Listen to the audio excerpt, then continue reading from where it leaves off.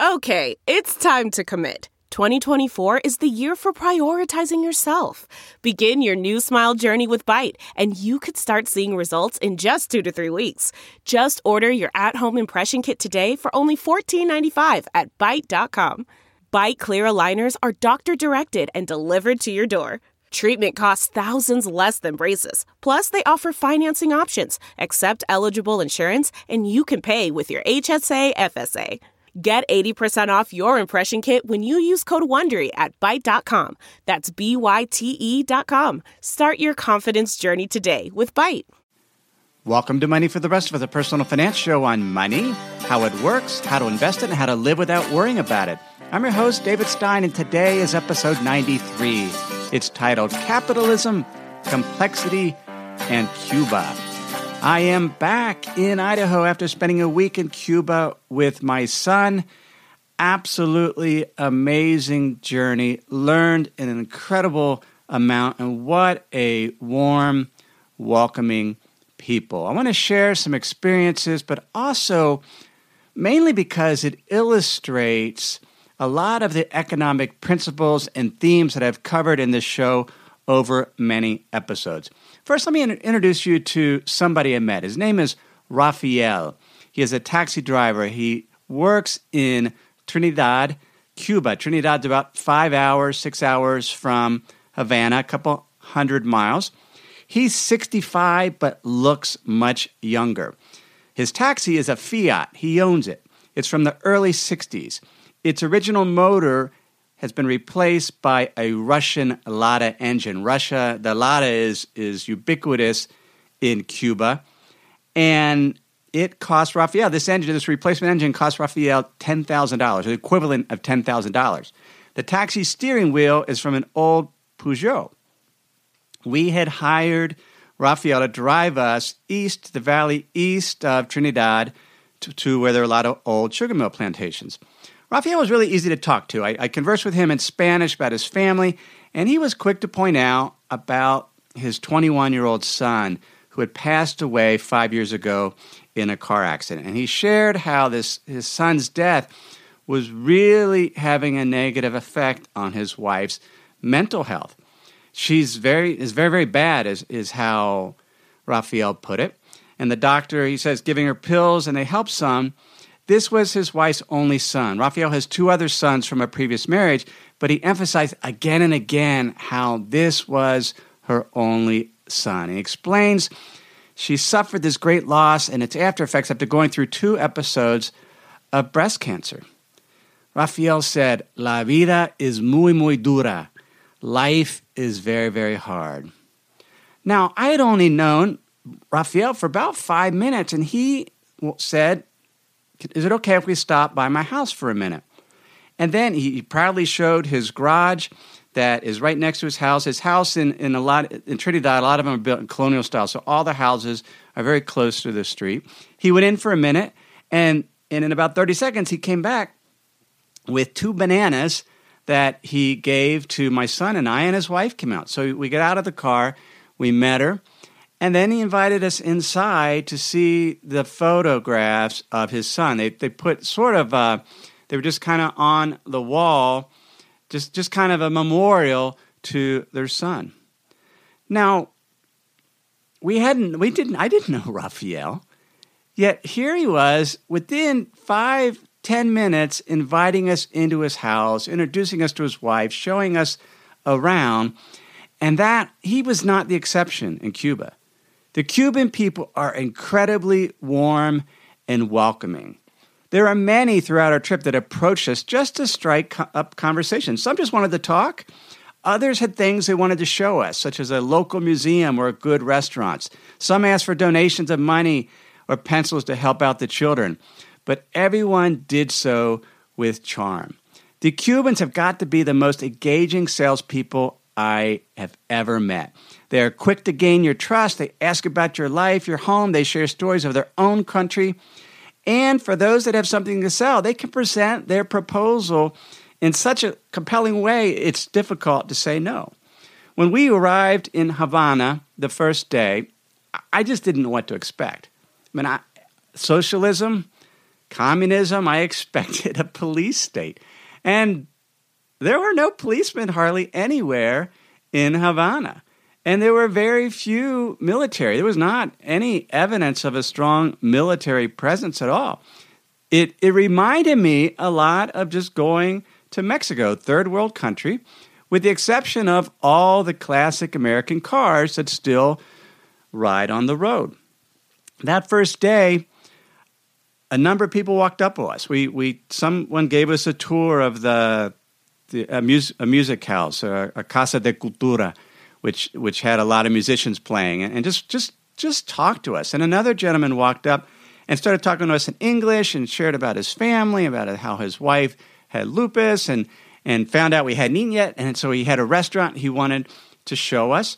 And then he talked about how there are 3 ways that Cubans can make money on their own. They have permission to run their own business. One is to run essentially a bed and breakfast, what's known as a casa particular, or they can run a private restaurant, a paladar, or, according to this gentleman, twice a month, the pensioners, the retirees, are given a discount on a box of Cuban cigars, which they can sell as part of a cooperative.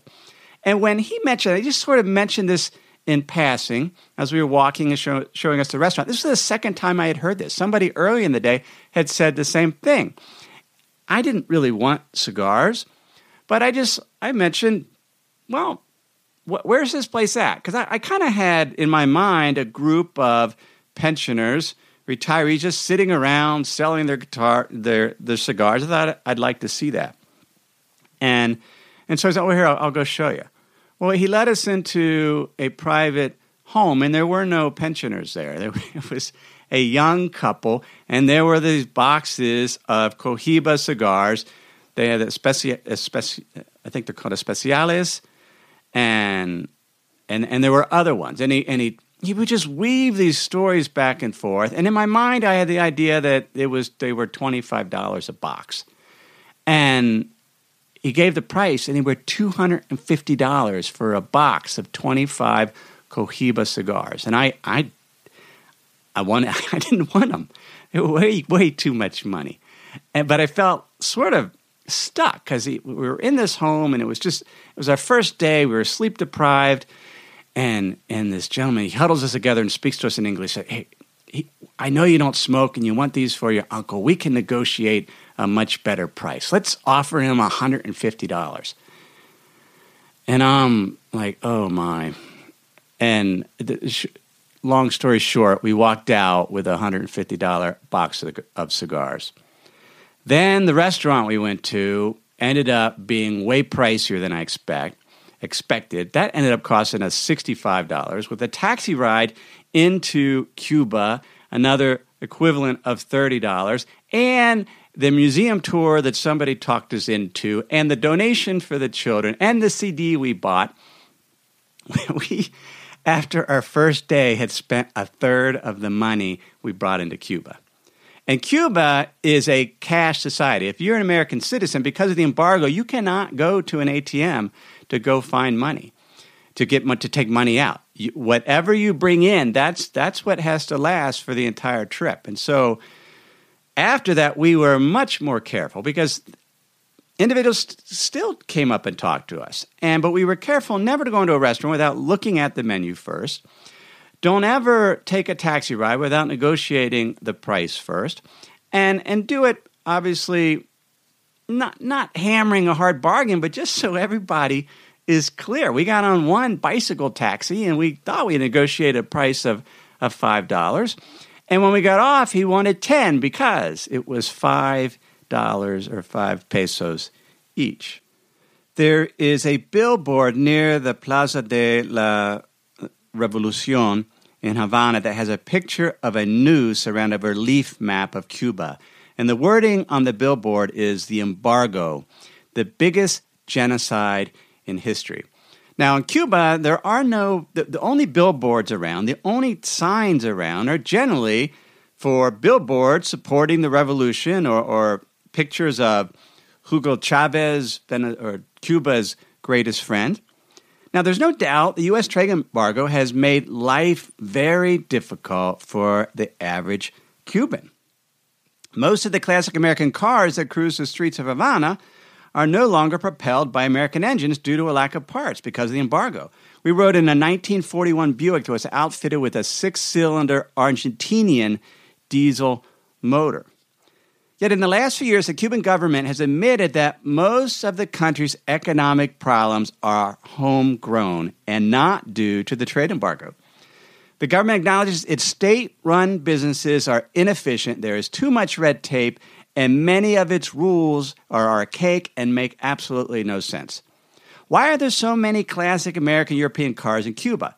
Because until 2011, it was illegal for Cubans to buy and sell cars made before 1959 without special government permission. Cubans still aren't allowed to buy new cars. In 2011, Cubans were allowed to buy and sell their houses for the first time. A taxi driver we met in Miami laughed about how his aunt in Havana has just sold her house and was walking around with $27,000 in cash, more money than she could ever dream she would have. Of course, there was nothing she could buy with her house proceeds because in Cuba, there is not hardly anything for sale. You go around Havana and around, there are not many stores at all. There's some food stores, but if you want to go lamp shopping or furniture shopping, there are no furniture stores that we saw. On our last night in Havana, we stayed in the house of Carlos and Jeanette. Throughout the trip, we booked Casa Particulares using Airbnb. You can use Airbnb, at least as an American citizen, you can use Airbnb to book housing in Cuba. So they were renting out their house. They've done so for the past 2 years. And they mentioned that Carlos, our host, that he had money now that he had his business, but there wasn't anything he could buy with it. Unless you can get somebody to arrange and bring you something back from another country. He said he couldn't even get a good lamp. The Cuban economy has some serious, serious challenges. In the early 90s, after the collapse of the Soviet Union, Cuba found itself unable to import many of the things it needs because it got so much from the Soviet Union in terms of oil.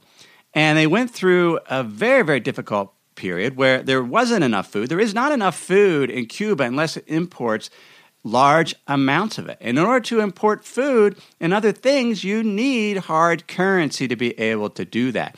So that's when, in 1994, that's when tourism began, and Cuba opened up its border to let in tourists. That's when citizens could open up their homes and start renting out rooms in their homes. And without Venezuela coming along with their cheap oil, Cuba would have continued to suffer greatly. But they recognize, the Cuban government, Raul Castro, as president, recognizes the significant challenges facing the economy. In 2010, at the National Assembly, here's what Castro said, quote, "The construction of a new society from an economic point of view is, in my modest opinion, also a journey into the unknown, the undiscovered. We do not intend to copy from anyone again. That brought enough problems to us because, in addition to that, many times we also copied badly. However, we shall not ignore others' experiences and will learn from them, even from the positive experiences of capitalists." Cuba recognizes their socialism as they had been living it isn't working. It's not working. The salaries are too low. The thing that the Cubans value most is the free health care and the free education and just the safety. I have never been in a country that felt so safe. And those are foundations. But even the health care and the education is starting to suffer because what happened in the 90s when they introduced they started taking dollars and the convertible peso, there are essentially two currencies in Cuba. There's the moneda nacional, the national currency, and there's the convertible currency. And you essentially have two economies. You have this economy where the prices are much higher. You go to a store that sells goods that takes convertibles or kooks, and the markup's about 240% higher than if you went to a store that only took Moneda Nacional. Now, what's going to happen when you have a store that can sell something that much more pricey than the local store? Well, goods start to flow to the more expensive store because the profit margins are so higher. And you have a situation in Cuba where there is not enough production, particularly of food, and so you have capacity constraints. And so you can't raise everyone's salary. The average monthly salary in Cuba is about $25. Well, if you raise everyone's salary and there isn't sufficient capacity, not producing enough food and goods, then you have a significant inflation problem. And Cuba has a serious inflation problem. When you look at the price of goods, let me pull it up. The cost of a family's basket of basic goods rose 15% in both 2012 and 2013 and 28% in 2014. This is according to the Union of Young Communists newspaper. And I got this article from the Daily Mail article. It was written by a gentleman whose book I just read, Mark Frank, Frank. And after I got back from Cuba, because I didn't do a whole lot of reading on Cuba before I went, but after I got back, I just needed to understand what in the heck was going on. And the best book I read is called Cuban Revelations, Behind the Scenes in Havana. It's by Mark Frank. If you remember my Insider's Guide, you would have gotten a link to that book. If you're not a member of my Insider's Guide, you can sign up by going to moneyfortherestofus.net, or you can text the word Insider, INSIDER, to the number 44222. You'll get a text back. You can give the email, and you'll be all signed up. But I read that book, and it really helped me understand the challenges Cuba is facing because they have limited capacity. They're having to import large amount of food, and to do that, you need currency. And so the main export that Cuba has is tourism. It's individuals coming over. There are several million visitors that come to Cuba every year. And with the U.S. opening up the ability to travel more easily, when I went, I had filled out an affidavit saying I was a journalist and I could go, but nobody asked for my papers saying why I could be there other than my passport. And Cuba potentially could have 10 million visitors coming from the U.S., and they do not have the infrastructure to support that. There are so many tourists in this town, Trinidad, it's overrun with tourists. In fact, the Cuban government has said anybody can rent out their house now. You used to need a special permit, but now anyone can do it. Anyone can to have a restaurant because there aren't any hotels. And we saw that the lack of capacity, there is insufficient public transportation. There's not enough taxis. There's not enough buses. The airport only has one functioning gas truck to fill up the planes. It resulted in about a 2.5-hour delay as we waited because we couldn't get gas onto the airplane. Let me pause here to share some words from this week's sponsors. If you've been using Mint to manage your finances, you know they shut down several months ago. Well, let me tell you about the budgeting solution, the financial tracking solution I've been using for the past number of months. It's Monarch Money. Monarch Money is the top-rated all-in-one personal finance app. It gives you a comprehensive view of all your accounts, investments, transactions, and more. You can create custom budgets like I've done. You can set goals, collaborate with your partner. And now you can get an extended 30-day free trial when you go to monarchmoney.com/David. What I like about Monarch is the ability to customize what I want to see. I have custom budget categories, and then I can go on to the dashboard and see where I'm above trend on some of my spending. I especially like that Monarch will never sell your data to third parties or show you ads. After trying Monarch myself, I understand why it's the top-rated personal finance app.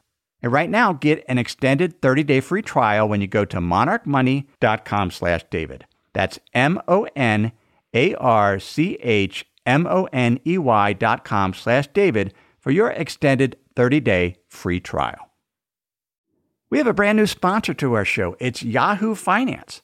Yahoo's been around for decades. My first email outside of work was a Yahoo email address. But the financial side I've used on occasion primarily to get data for dividend histories for particular funds or ETFs. But I was pleasantly surprised to get back on Yahoo Finance to see how it's evolved over the years. Now it's really a financial dashboard where you can get an understanding of what's going on with the markets. There are relevant articles from Bloomberg, Reuters, the Associated Press, and the Yahoo Finance team.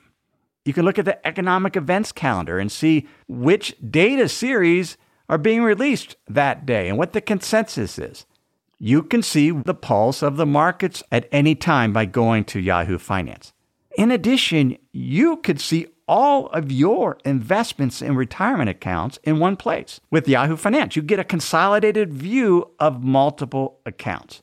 Yahoo Finance serves as a financial hub for your retirement accounts, but also comprehensive financial news and analysis.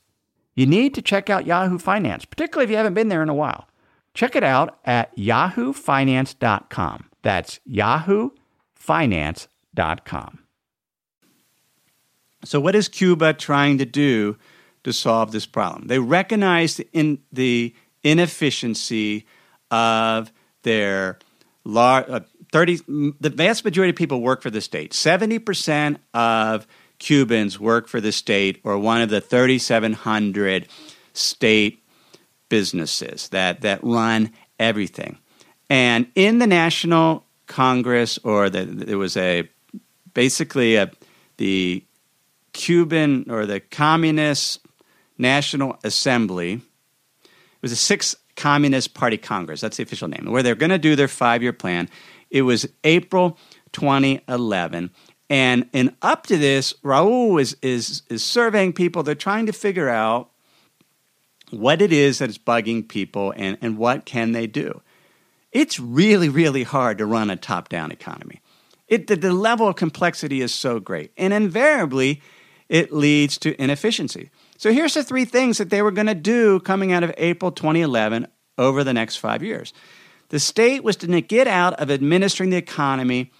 And so instead of trying to administer and plan everything, the state was going to regulate it through taxes and other financial tools. There would be an emphasis on decentralization of economic decisions to the provinces and municipalities. Push it out to the local level so that decision could be made at the local level. And there was going to be the support of small private businesses and farms, cooperatives, and other forms of non-state activity. The idea was there's so much land that just lays fallow in Cuba to lease it out to the Cubans so that they can grow things, so that they have an incentive. And talking to Rafael, the taxi driver, I talked a little bit. I asked him about the revolution, and he was 7 at the time. He says, I don't remember much of it, and I don't really care about politics. I just want the freedom to earn money to take care of my family and for my grandkids. His 7-year-old grandson apparently is really, really good at karate. He calls him a little Bruce Lee. Well, I asked Rafael about sort of where were people working, and he said he just mentioned that there's a big difference between the private farms or the cooperatives because the individuals have an incentive and their pay varies based on the success of the crops, whereas with the state-run farms, the pay is the same no matter what. And there's sort of just not the incentive there. And so the idea is to lay off hundreds of thousands of people, and those things are starting, and for people to move to the private economy. And there's risk to that. In this book by Mark Frank, there's a quote by Maria, who worked in a restaurant for 18 years. Here's what she said. Being laid off was more of a psychological shock than an economic one because I wasn't paid much. It hurt your self-esteem. You feel you did something wrong, even if you work for many years without any problems. And you know it isn't your fault. It isn't easy. The future is bleak and more uncertain, but I have my health to face it, and with health you can deal with anything. We Cubans are a very optimistic people. So Maria, she got a Spanish passport, flew to Miami to work with relatives for a few months, and then she turned that money into goods and brought them back to sell. And that's where a lot of the goods are coming into, despite the trade embargo. When we were lined up at the airport at Miami, we had our little roller bags. Everybody else had these huge suitcases and boxes, all shrink-wrapped, and more than likely carrying goods to sell back in Cuba. Now, in the quote from Maria, she said, "The future is uncertain." Raul Castro says, as they change the economy, it's a journey into the unknown. You cannot have a functioning economy without a level of uncertainty. Back in early 2000s, I read a book by Edgar Peters called Complexity, Risk, and Financial Markets. And he was talking about complexity theory. And he said complex systems, which is what any economy is, a socialist economy, a capitalist economy, it's a complex systems. Complex systems have local uncertainty and global certainty. You have some level of global certainty. You have property rights. You have safety in terms of the defense by the nation. Hopefully you have the rule of law. But you have to have local uncertainty, variability. Complex systems have the ability to reach the same goal through multiple means. That means it's not planned from the top. You have all these individual agents in a country acting in their best interest, trying to solve problems, trying, in the case of Cuba, to make ends meet. If you have a job with the government and you earn $25 and the food prices are skyrocketing at 15% a year, there is not enough money to buy food. You have to find ways to earn money. Peters goes on to say, reducing the uncertainty of complex systems, i.e. making them more predictable, makes them less resilient to shocks and makes them less creative. When the Soviet Union collapsed, the planned economy of Cuba, huge shock. The people nearly starved, or many did, without Venezuela coming in and the changes that were made. Peters again, creative adaptive behavior increases with lower amounts of structure and higher amounts of uncertainty. The more uncertainty you have, the more creative people need to become and do become. Creativity means doing something outside the range of existing practices, trying new things, experimenting. It is the process of merging previously unrelated items into a new whole, integration, seeing relationships between unrelated items. That's what creative is, just figuring it out. Sort of as Karl Popper says, as a piecemeal engineer, you do little by little and you try things out. You don't make wholesale changes all at once because of unintended consequences. And that's what Cuba is trying to do. They're making, because you've had a people that have been under a very strict government system with much of their needs provided by the state for over 50 years. Carlos, who we stayed with, gave an example. If you're a blind man at a dining room table and your plate's always in the same spot, your napkin and your cup, and suddenly you show up and it's all moved around, it can be very, very hard on people, particularly the older people Carlos mentioned. The younger people can adapt more easily, but the older people. And so Cuba is gradually making the changes. Finally, Peter says, innovative geniuses persist in the creative process for long periods of time, exploring many different combinations of what is known. Cuba is undergoing a grand experiment.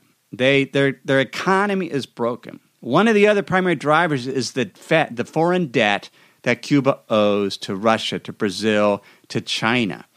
Debt that they incurred, and the only way, with foreign debt, the only way to pay it is with hard currency. You have to run essentially a trade surplus, export more than you import, and that is what is driving, when it comes down to it, it's debt that's driving Cuba to change.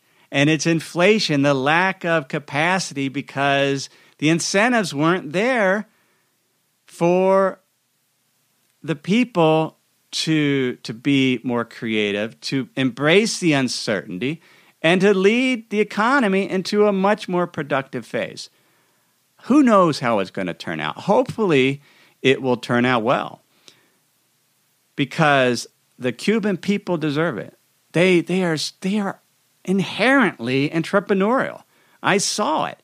And they want the freedom to do it. And there are still stupid rules that need to be fixed. The fact that you can't have internet in your home. You go to a public square in Trinidad, the public park, everybody's sitting around, the tourists and the Cubans getting Wi-Fi. The shift from socialism to capitalism requires greater uncertainty, which means people have to be allowed to fail and will fail, and the Cuban government is willing to let their state businesses fail.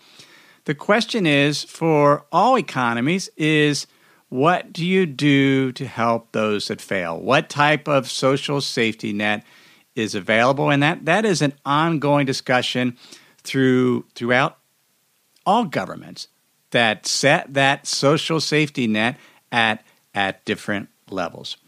So that was Cuba. We'll see how it turns out. You can get show notes for this episode at moneyfortherestofus.net. You can also get them, as I mentioned, through my Insider's Guide. Just text the word Insider to 44222. On the Money for the Rest of Us Hub, I answer two primary questions. What's going on in terms of the economy, in terms of markets, so that members aren't investing blindly? January was a horrific month for the stock market and other risk assets. We formally look on a monthly basis. We look at economic trends. We look at valuations. We look at the level of fear and greed and momentum. We put them all together. We rate it red for bad, green for good, yellow for neutral, and decide, is there a regime change? Have things deteriorated enough that we should be reducing risk in our investment portfolio? So that's question number one. What's going on? Question number two is, how should I invest? What can I earn investing over the next 10 years in terms of my overall asset allocation? What kind of premium can I get investing using smart beta, such as value, momentum? These are things we focus on the Hub as I continue to build it out to answer those questions to help you achieve your long-term investing and retirement goals. You can get more information for that at moneyfortherestofushub.com. The Hub is not only for U.S. citizens. It's a global service. There are members in Europe, there are members in Australia, there are members in Canada. It is not U.S.-centric. We focus on all regions around the globe. And again, at moneyfortherestofushub.com. Everything I've shared with you in this episode has been for general education only. I've not considered your specific risk profile. I've not provided investment advice. This is simply general education on money, investing in the economy. Have a great week.